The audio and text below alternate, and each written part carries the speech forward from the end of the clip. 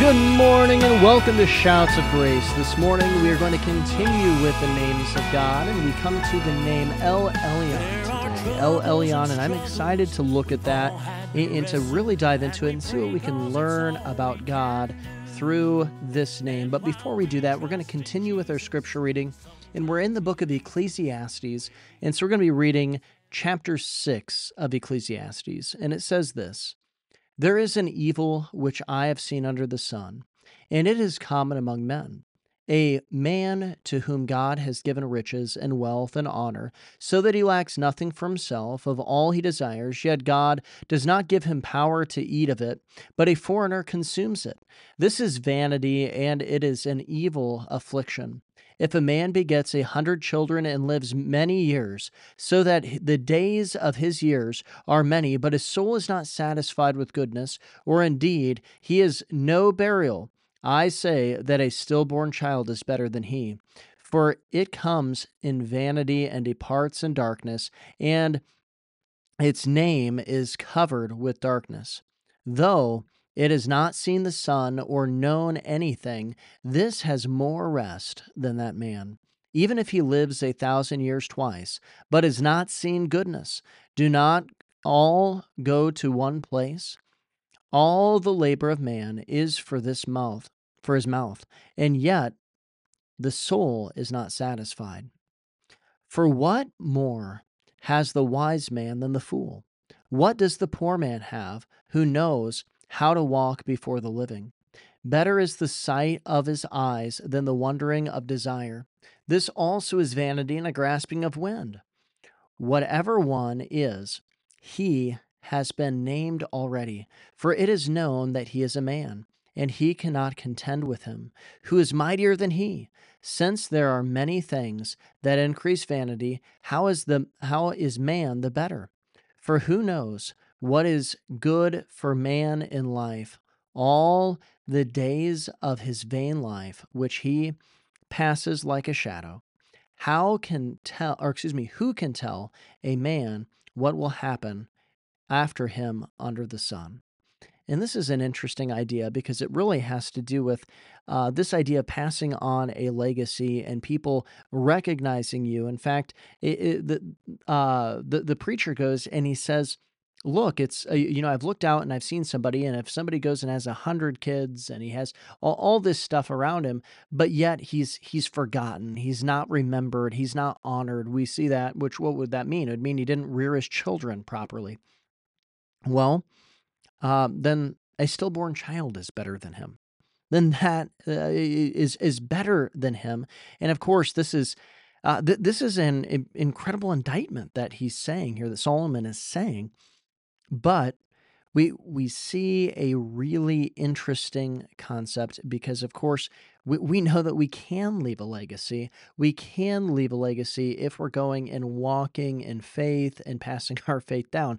And so if Solomon would realize here that, sure, that's vanity, but there is something that's not vanity, and that is to pass your faith down. In fact, he does ultimately come to this conclusion. I'm excited to see that as we continue to progress through Ecclesiastes. But today we're going to be studying the names of God, and specifically the name Elyon. And once again, we come to this designation El, which is a name that is translated as God, and of course it can be used with other words. Okay, so we saw it before with El Shaddai, but now we see it with El Elyon here, and it is used to designate a particular aspect of God's character. And Elyon literally means most high, and it's used both as an adjective and substantively throughout the Old Testament, but it expresses the extreme sovereignty and majesty of God. It really is talking about his transcendence and his preeminence in all things. And when these two words are combined, El Elyon, it can be translated as the most exalted God. The most exalted God, or this idea of God Most High. In fact, this word Elyon, it's once again El Elyon, it's a masculine noun meaning most high, or the highest, and the word is used 31 times in the Old Testament.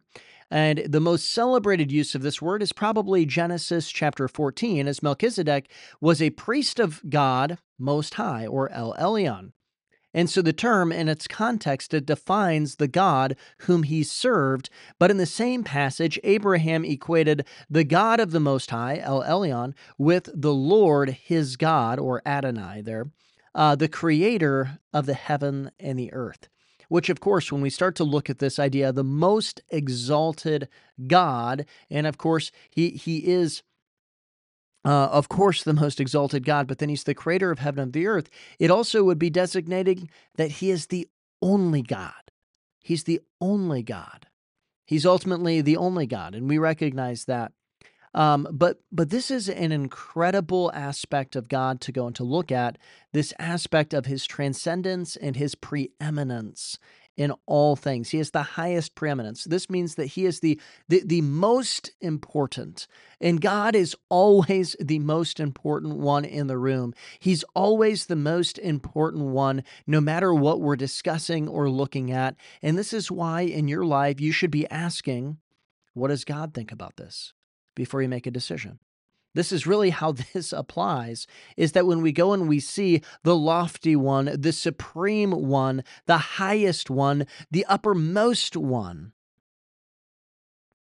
or the most exalted one, we're understanding it as the point of he is above everything. He is the one who takes first precedence. You know, God does not want second place in your life, and he certainly doesn't want 52nd place in your life.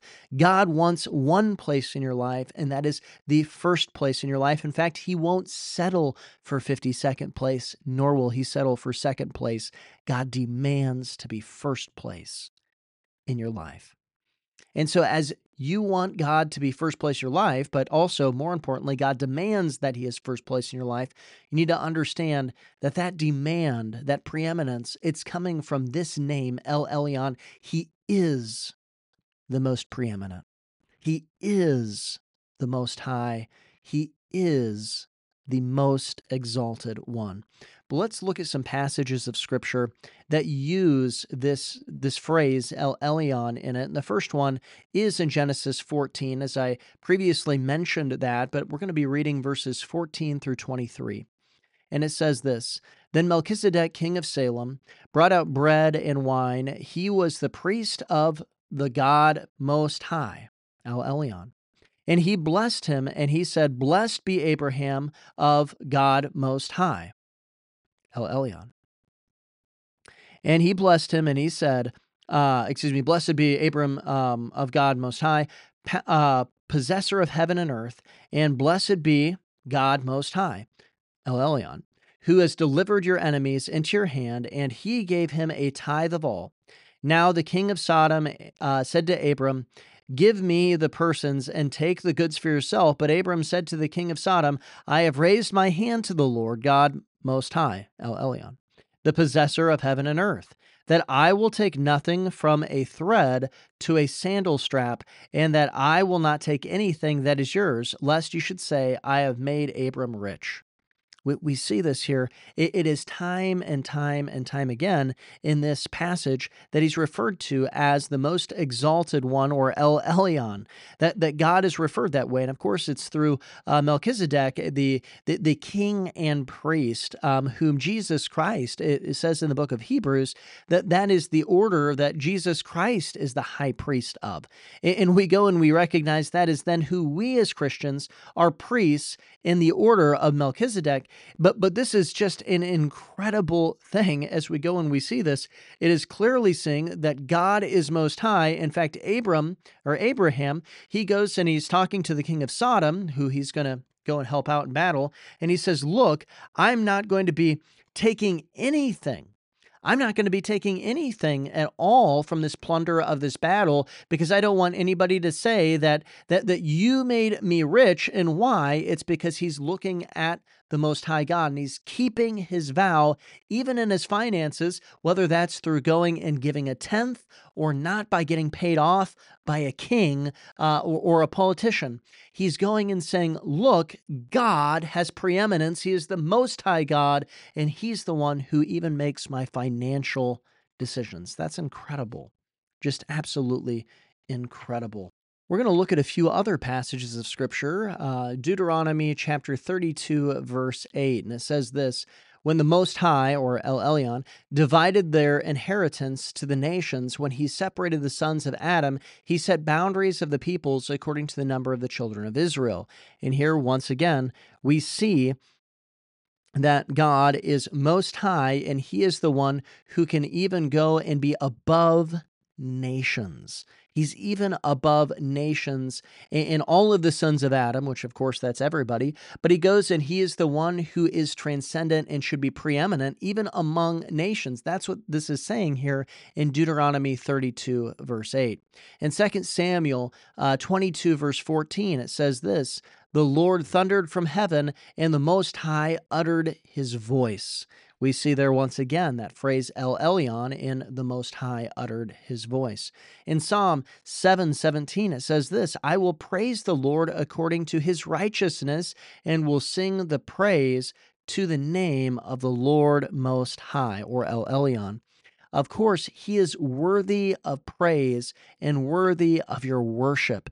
This is something that's important to understand with this name El Elyon, is that God is worthy of your worship. Nothing else is worthy of your worship other than God. But because God is preeminent, because he is before all things, he is above all things, he's transcendent, he is worthy of worship, and you ought to worship him, and you ought to praise him. When you think about the names and the character of God, it ought to drive you to a place of worship, because he is worthy of worship. Psalm 18, verse 13 says this: The Lord thundered from heaven, and the Most High uttered his voice, hailstones and coals of fire. Even in judgment, God can judge. Why? Because he is the Most High. And so when we judge something, we ought to simply be agreeing with the judgments that God has already made. That's ultimately what we should be doing. But God is above everything, so therefore he does have the position, the authority to make judgments. Psalm 21, verse 7, it says this: For the king trusts in the Lord, and through the mercy of the Most High, El Elyon, he shall not be moved. It's not just that God is above nations. It's not just that he is able to go and to judge others, but it is specifically that he is above kings, and kings only have stability when they put their trust in the Lord.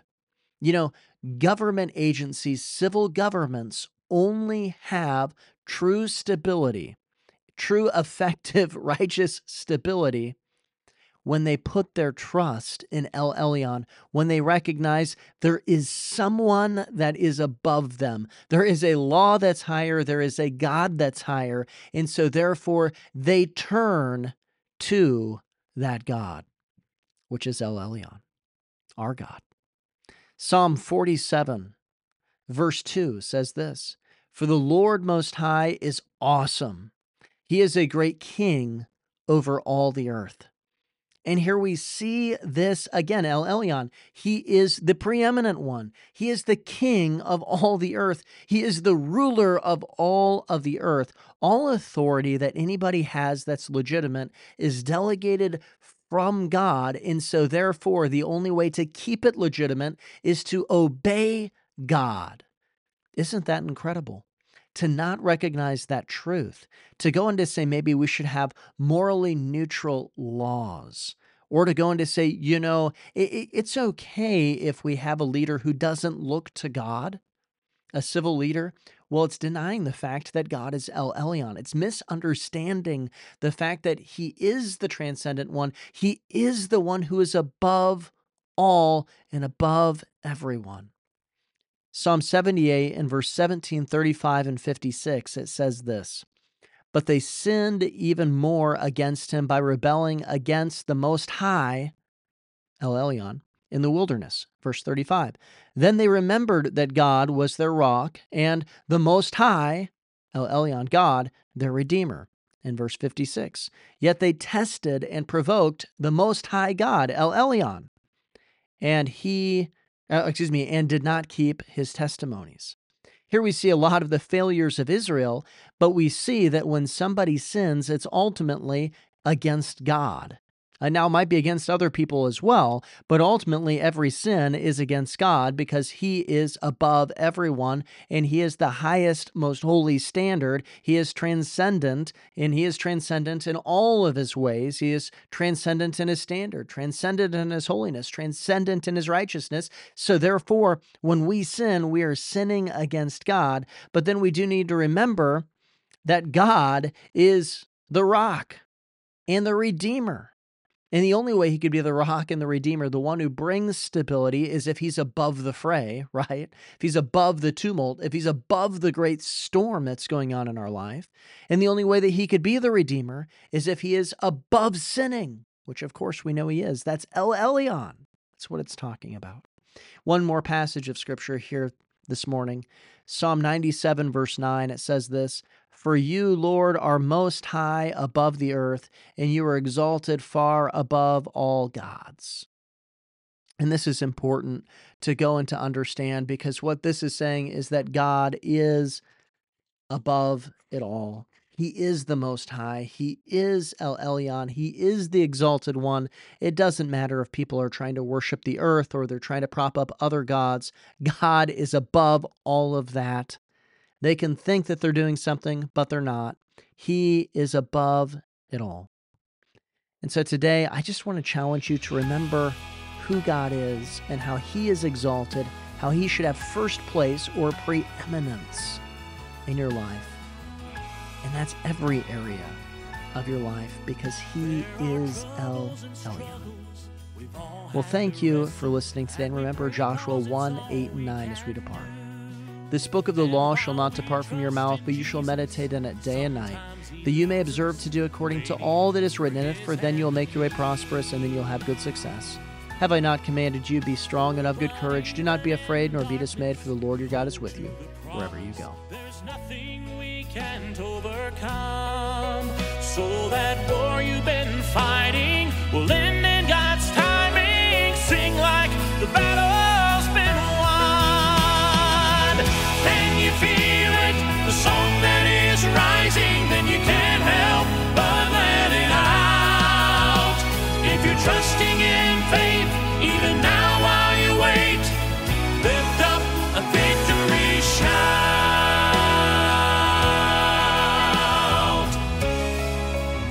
Though you may not yet see it, you can believe it. The work is already